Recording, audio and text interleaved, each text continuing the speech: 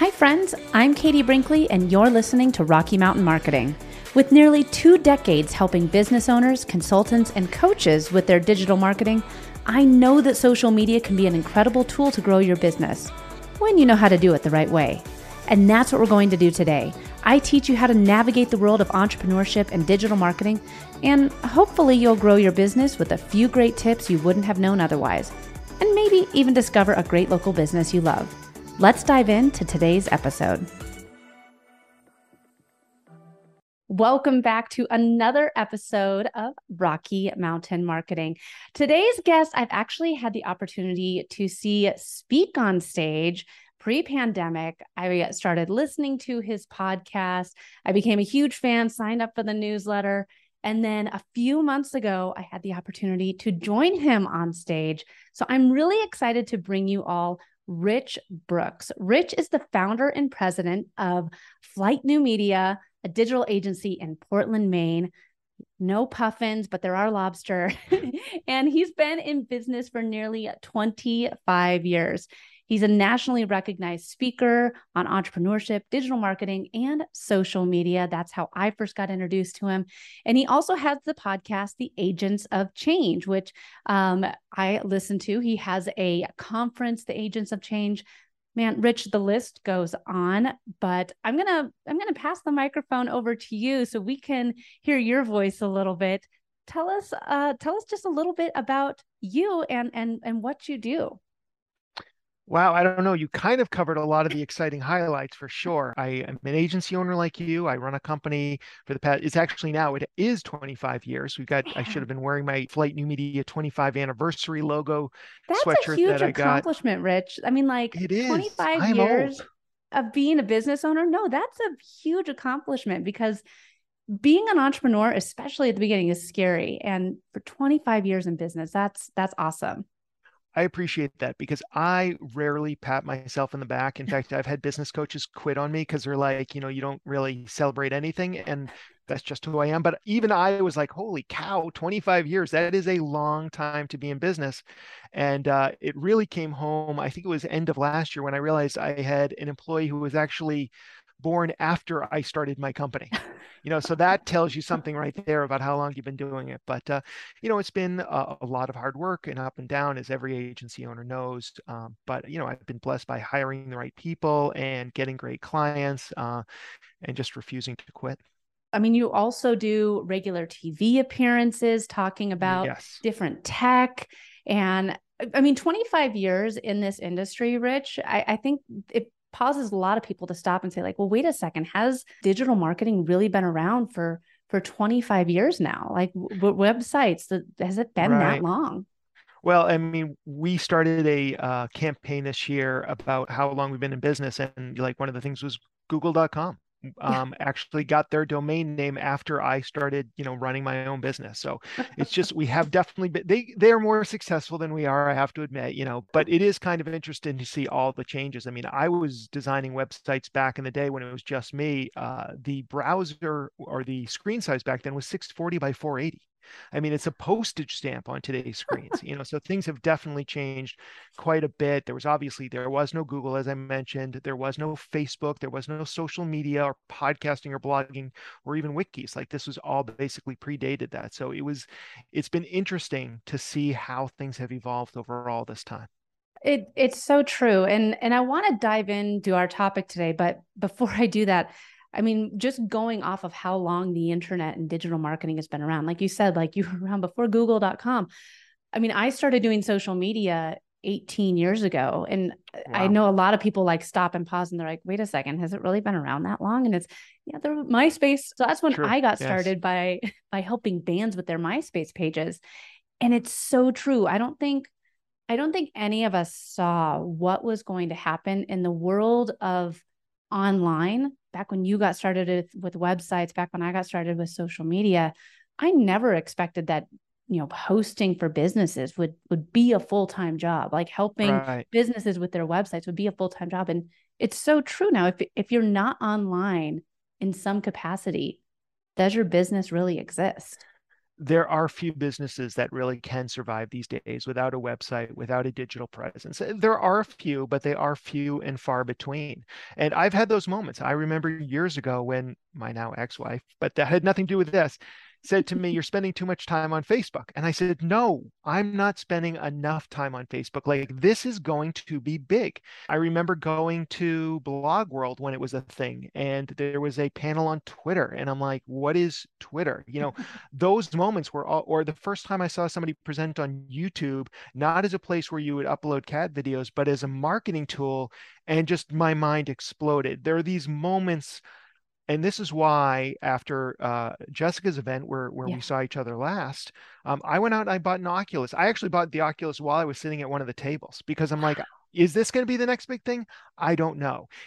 Are we going to be doing Alexa marketing? I don't know. But if you want to stay in this game for a long time, you have to be open to the ideas that some of these stupid ideas are going to pan out. And so you have to check them out, spend a little bit of time with them based on who your clientele and everything like that is. But keeping an open mind is critical to surviving in an industry like this one. It's so true. And you and I could talk about Jessica's event for the entire podcast. It was such a great event. The event that we're talking about is Social Media Week Lima. And Rich put on a great presentation there, all about remarkability. So let's actually take the conversation down that topic because it was such a great, again, presentation that really kind of changed the way that I was thinking about how I show up online. So talk to us just a little bit about what remarkability means in this sort of business sense. Right. And I think a lot of this all came about because I started to see that, we talked a little bit about this. Everybody these days, everybody has a website. Almost everybody knows that you're supposed to optimize for Google. Everybody knows you're supposed to be on social media. You should be running ads, all these sorts of things. That has become table stakes. So maybe 5, 10 years ago, optimizing your website for Google would have all of a sudden gotten you a lot more market share, but now you have to do that just to survive. Same thing with all these other things I mentioned. Everything we do, at least I see out there, has a shorter and shorter shelf life before everybody catches up with it. So you can get on that treadmill, and you and I are both on that treadmill to a certain degree. But is there something different? This is where it all started, me thinking, like, what can we do that will allow us to still play in this area, but we're not constantly on the treadmill, not constantly having to deal with all this sort of stuff. And the idea is, how do you stand out? Like, what is really going to make you different, make your marketing easier? What's going to help you kind of attract the right type of clients? All these sorts of things. And it kind of coalesced for me around this idea of remarkability, and that everybody, every company, every brand is or could be remarkable. And a lot of times when I say that word, some people love that word, and some people feel like it's this big, hairy, audacious thing that there's nothing remarkable about me. And my feeling is there probably is. And maybe some people, it's easier to find that than other people or companies, brands, whatever. But part of the idea here is, what is it that's going to help you stand out? What is it that's going to attract those right clientele? What is it that's going to help you set up high barriers to competition? And the idea is nothing new. What I call remarkability has been called a unique selling or value proposition. It's been called the blue ocean strategy. It's been called the purple cow, if you're a follower of Seth Godin.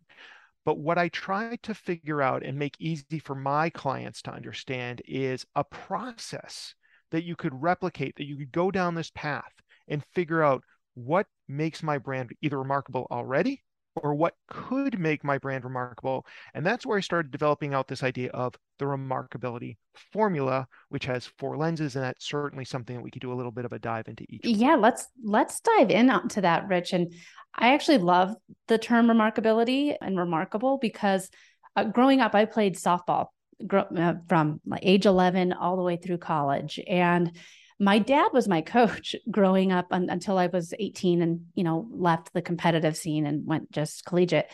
But he got these stickers and it said, "You are remarkable" on it. And so whenever we would have these, like you'd have a great play, or like I remember one time I was playing left field and a girl hit a ball. It was a hard grounder and I just charged it and threw her out at first. Well, I did have a good arm, but I mean, like she thought that like, okay, I can take my time.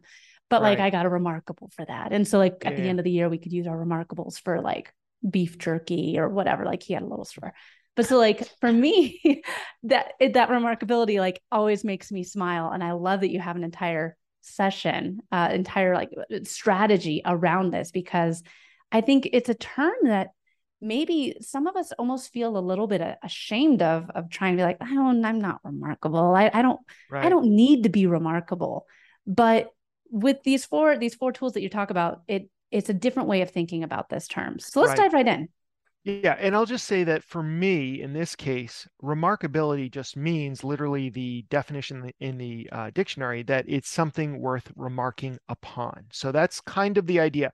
Not that you're the number one athlete in the world or anything like that, but maybe you made a remarkable play. Maybe you've got a remarkable arm, whatever the case may be. So the four lenses that I talk about are find, focus, forge, and frame. And so with find, I'll mention each one and then we can dig deeper. So with find, it's like there's already something remarkable about your business. You just need to do the work of identifying it and naming it. Through focus, it's the idea of niching down, of serving a smaller audience. With Forge, it's about creating something extrinsic to your core offering. And that one usually requires a little bit of extra explanation and some stories. And the last one is frame, which is really just reframing the positioning of what you offer so that it becomes more valuable to at least a certain segment of the population. So with those four, I usually start people down find first because it may not require any changes to your business, right? There's already something remarkable about your business. And just quick example here, and I talked about this on stage, when I bought my first house, it needed a paint job. Most people would say, well, house painting, there can't be anything remarkable about that. You know, you might have better Yelp reviews, you might be a little bit cheaper, but that's not remarkable. That's not going to get people talking about it. But what happened is the company that we ultimately hired said they could get the job done in just 2 days, which compared to everybody else seemed remarkable to me. We ended up hiring them. And the way this guy accomplished it is he had a team of about 20 people and they showed up in 4 vans. Like nobody does that. It's usually, there's even a name for it. It's like two chucks in a truck or something like that, you know, like how a lot of house painting companies work. And within one day, they just set up the ladders, painted the entire house, came back a couple of days later, did it again for the second coat, and that was it. And you can imagine seeing that many guys working in your house, the neighbors took notice. They asked me questions, they talked about it. You know, it was really, that is remarkable the way they delivered it. It could be in the way you deliver your products or services. It could be in your packaging. It could be in your people. Maybe there's something remarkable. Maybe you have a thought leader on your team that everybody wants to work with. Or it could be your pricing. And when I say that, I don't mean just having cheap pricing. I mean, it could be that you're the most expensive or the least expensive. The least expensive, I used to belong to Columbia Record Club, you know, for those of us old enough to remember when records would be sent through the mail, but it was 11 records for 1 penny. Like that, people would take notice. It was remarkable. Or the example of Grey Goose vodka, that was could have been a premium brand when it came out, and $17 was the average price for a premium bottle. Instead, they said, no, we're super premium, and they sold their bottles for $30, and people took notice. And suddenly, it's like this was your way of establishing how successful you were was by having a bottle of Grey Goose vodka in your home bar. And within like, I think it was just like 10 years, ended up selling that business for $2 billion to Bacardi. That's the idea of being remarkable. And that's something that was already in their business. Like that's something that you can find when it comes to remarkability. And I love that we're starting with find, because I think that no matter where you are with your business, sometimes it can be hard to find like what's different, what does make me stand out from a sea of competitors. I talk about this a lot, like when I'm talking about like setting up your bio, your Instagram bio. You know, you have 150 characters to quickly say what you do, who you serve, and why you. And that's kind of the find, the why you. And when someone sits down and says like, well, I mean, I don't know what really does make me remarkable. I don't know how to find my find. What's one of the tips that you would have them do to really kind of find what makes them different and embrace that part of their brand? I mean, and I'm just going to give an example here, Rich. So for me, I was actually embarrassed about the fact that I was doing social media for so long. I was like, oh, I don't want people to know I started with MySpace. Like, helping bands. Like I wasn't getting paid. I was getting like free access to shows and, mostly networking. It wasn't like a job. And, it took a coach to say like, nobody else was really like thinking about social media in that regard back then, Katie. Like you were like, what's an opportunity for me to get some free concert tickets? I work at a radio station. Let's see what can happen. And I was like, oh, okay. So Yeah. it took some kind almost persuasion to embrace my find. So that's an interesting approach because in some ways, like what you were doing was remarkable because you were the only one doing it. I think what becomes tricky for a lot of companies is that they're doing something and they feel everybody's doing it. Like I'm another house painting company, as an example. I'm another vodka. So one thing I might recommend to those people listening right now would be is talk to some of your favorite clients. Why did they choose you? They may say things about the reason they chose you that you had no idea. You just did it because you thought it was the right thing to do, or that's how things are done. And they're like, no, no, no, no, no. One of the things that I hear from businesses that come to Flight from another agency is things like, they never came to us with new ideas. They never were available when we needed to talk. We never knew what was really going on. So a lot of our, especially our ongoing marketing with clients, is about addressing all those issues. Like, what's one new thing we can try this month that we talk about in the meetings that we have with them? And we meet with them at least once a month, face to face, Zoom, whatever, those kind of things. And then very transparent about what's working and what's not working, because these are the things we heard from other people and why they came to us. So take a look at what's already going on. Take a look at talk to your clients if you have them and ask them, why did you choose me? You might find, no pun intended there, you might find that something exists in your business that you didn't realize made you remarkable and it already exists. But the other thing I'd say is if you don't find something, then keep digging. And even if you do have that really amazing thing that helps you stand out, you should keep going through the other three lenses anyway, because the more things you tend to layer on top of each other, the more remarkable that final offering, that final positioning becomes. Well, I could stay on find for this entire episode, but I want to move into the other three F's. So let's move on to the second F here, which was focus, right? Right. Yeah. So focus is the idea of niching down. And, everybody says the riches are in the niches. Unless you're outside the US, then I'm not sure what they say because they pronounce it differently. But the bottom line is this is the idea of either narrowing your audience, narrowing your offerings, like going again, like everybody wants to be all things to all people. That's a mistake almost every entrepreneur makes when they first start out. I did But the that. whole, yeah, exactly. I still struggle with it. I'm not going to lie. But the idea is, can you focus, like if you are, we'll stick with agencies because it's top of mind. If you're an agency owner or you're a coach, I know you have a lot of listeners who are coaches, like saying you're a business coach, that's okay, as opposed to being just a general coach for anything. But then could you be a leadership coach? Could you be a leadership coach that focuses on women? Could you be a leadership coach that focuses on women who want to leave the corporate world and start their own entrepreneurial journey? Like, can you just keep on niching down? And one thing I'll say about niching is you can create the perfect niche for you. That doesn't mean you're not going to attract people from outside that ideal niche. It just means that you're out there talking about how you help, in that particular case, women who are at, maybe they've hit the glass ceiling, maybe they're a CEO, but they're not really happy in that role. They want to do their own thing. You help them with that transition. All of a sudden, you become the go-to person for that.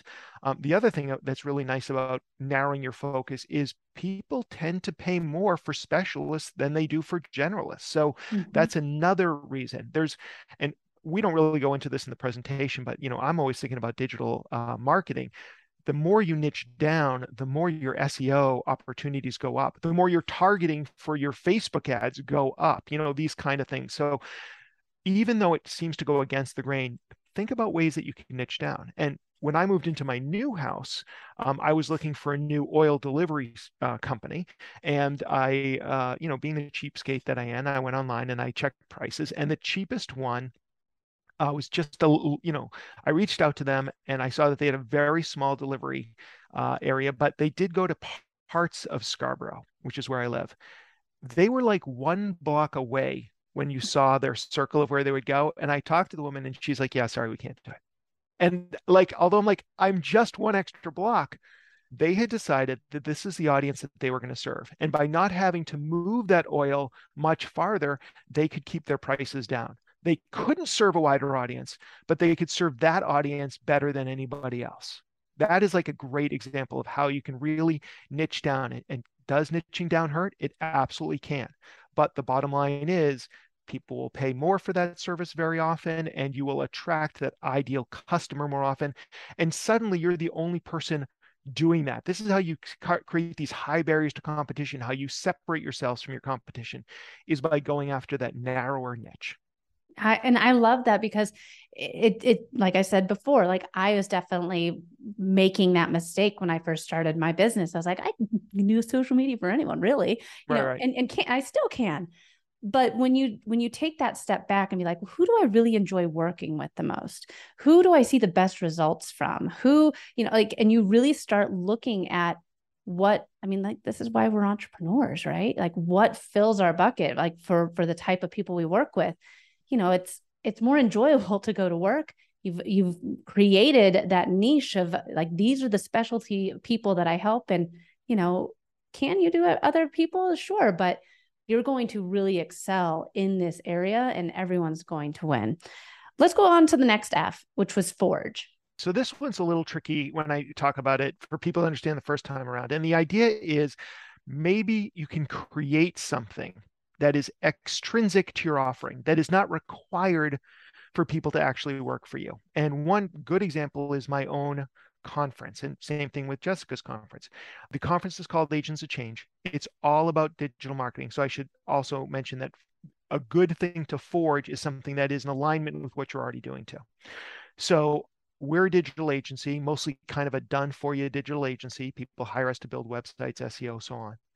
The Agents of Change idea is basically, what are the tools you need to become a better digital marketer or just kind of reach an audience online?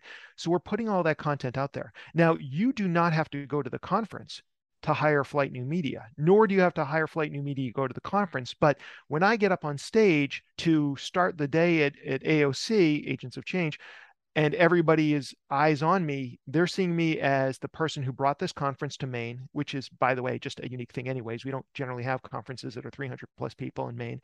And then also they see me at the booth with Flight New Media. And so all of a sudden there's this connection. So then when they go home, and whether it's, like the next week or 2 years down the road, when they're talking about who should we hire for our website or SEO or social media, we immediately become part of the conversation. So it's a very beneficial thing. We forged something that's not part of our core offering, but it's very much related to that.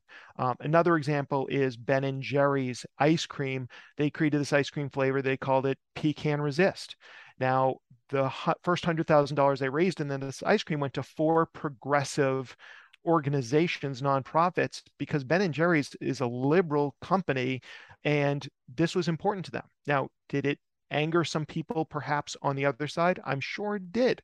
But the bottom line is, for their core audience, they loved this idea, and they forged it. They created a name that it was really, except for the fact pecan was a clever pun, had nothing to do with the ice cream, right? Mm-hmm. But people got excited about doing that. And I think it's the same thing for My Pillow. Nobody buys a My Pillow because they want a better night's sleep. They buy it because they believe that worldview, or they don't buy it because they don't buy into that worldview.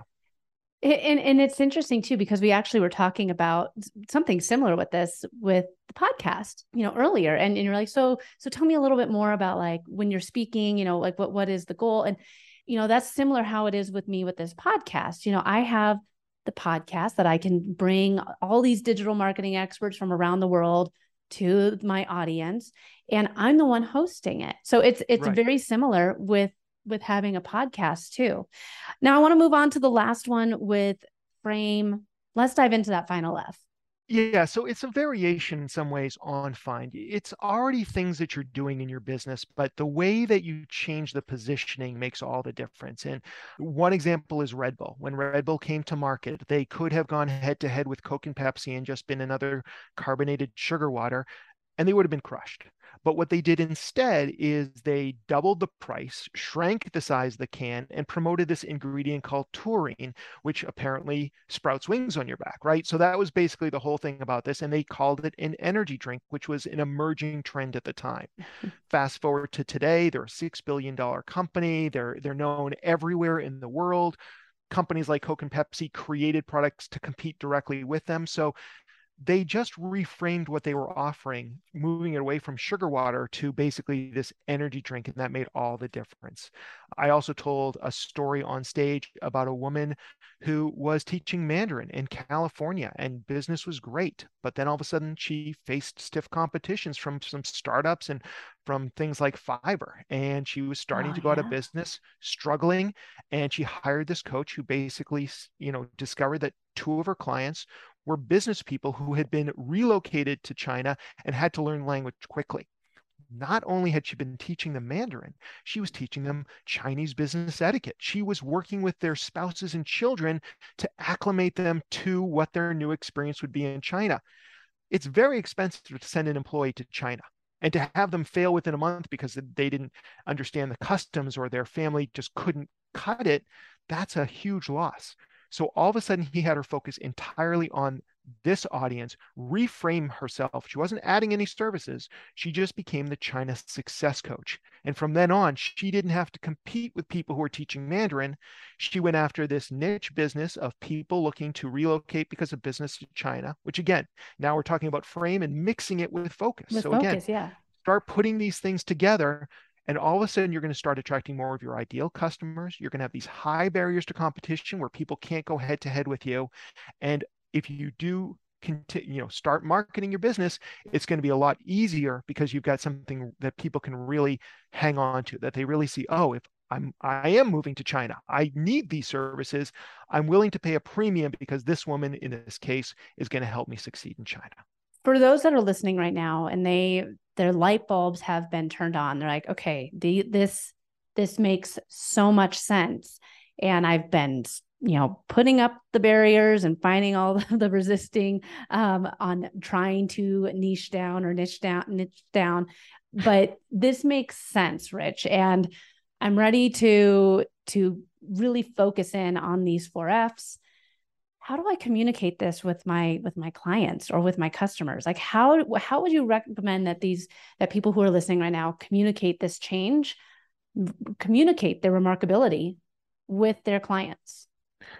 It's so much on a case by case basis to figure out. But once you've kind of got this idea of like, we're going to be the China success coach or whatever the case is that's going to make you remarkable.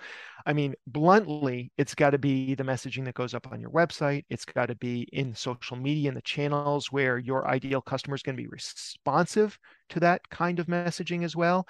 And you've got to be consistent with this messaging. I mean, there's a lot more detail we could go into, but that's basically it. Once you realize what your own remarkability is, that becomes what you talk about. And you'll find, like, if you start talking about like, oh, I help people with their lead gen, or I help people with their e-commerce, or I help people with life transitions when they have been downsized, whatever it is that you are decide that you're going to focus on, that you will start to attract the attention of those kind of people. Now, once you know this, and of course, one thing I'll say is remarkability is like beauty, it's in the eye of the beholder. So if your clients don't find your remarkability remarkable, then it's not. So it has to resonate with your core audience. But assuming that it does, once you start blogging about it or podcasting about it or creating videos that really hit the pain points for your ideal customer, they're going to come find you. And then it's just about making sure that you show up in the way that you have kind of positioned yourself so that you and your customers or clients can succeed. And it's so true. I think that once you decide you want to, one, show up on social media, show your face, speak if you're going on podcasts and start speaking your message, it makes it a lot easier for you to, when you go to networking events, you know exactly who you're trying to talk to. And it's not to say like, oh, well, wait a second, you do this, I'm not going to even bother talking to you. Right. But it helps your confidence because you know exactly what you're looking to do, who you're looking to help, who would be a good networking partner, who would be a good person for you to align with. And I think that having that understanding makes can make a business, can take them from being maybe a 5-figure business to a 6-figure, or a 6-figure to a 7. And it's taking that step back and accepting what makes you remarkable, and speaking to that audience on a regular basis, not just going out and talking to everyone, because when you're trying to talk to everyone, really, then you just end up becoming white noise. Right. And this is something we've struggled with. I mean, 25 years in business, my ideal customer has changed, right? We have gone up market to a little bit, and we're dealing with some bigger organizations. I still work with people one-on-one, or my team will, but the bottom line is we've changed who our ideal customer is. And so you need to go where they are. If I go to a place where startups, well, not startups, but like somebody who is like just out of college and wanting to start a business, like they can't afford me. If I'm being blunt about it, I might take them under my wing as a mentor, but they're not a good candidate for flight. So it's about understanding where these people hang out, where the directors of marketing and marketing managers hang out, what kind of searches they're doing, where do they go online, and making sure that I or a member of my team show up there, and we're helping them, and we're using the language that we've kind of created around this remarkability. I mentioned a couple times, it's really about identifying and naming it. And sometimes that naming can be really helpful to getting your point across in a very short period of time. I mentioned to you, a number of people I've talked to, the word remarkable really resonated with them. And so once I realized that, and I like the word anyway, I'm like, I'm onto something here. Like, this is something that people are like, aha, I get it. You're helping people stand out. You're helping them develop their own remarkability. And so this is what I've been talking about as I come on podcasts like yours. Well, Rich, this has been an awesome conversation. I feel like we could go on for hours on this. And you also have a book that can help people, kind of guide them through the whole digital marketing, find your ideal clients and customers. Talk to us about where we can find your book, where we can sign up for your newsletter, listen to the podcast. Tell us the best way to get more Rich Brooks in our life. Sure. The book is called The Lead Machine, A Small Business Guide to Digital Marketing, and it is much more on the tactical side without getting with more evergreen topics. So I come to it and we talk about how to build a website that works, how to attract people to your website, how to retain their attention, and how to evaluate what you're doing. So that's the BARE, B-A-R-E, Essentials of Digital Marketing. If you want to connect with me, honestly, the easiest thing is I am on every social media channel as The Rich Brooks. Spend a lot of time on LinkedIn, so you can reach out to me there.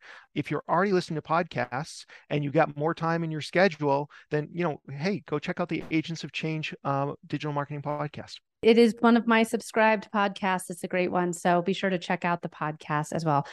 Rich, thank you so much for joining me on the show today. It was a pleasure speaking with you again. Katie, thanks so much for the invite. I really enjoyed our conversation today. Thanks so much for listening to this week's episode of Rocky Mountain Marketing. Make sure to subscribe so that you can continue navigating the world of entrepreneurship. And I'd love to hear from you. Please leave the show a review and connect with me on social media. You can find me on Instagram at @IamKatieBrinkley or connect with me on LinkedIn. And if you're ready to start making some sales on social media, be sure to grab my free guide to selling in the DMs without being spammy.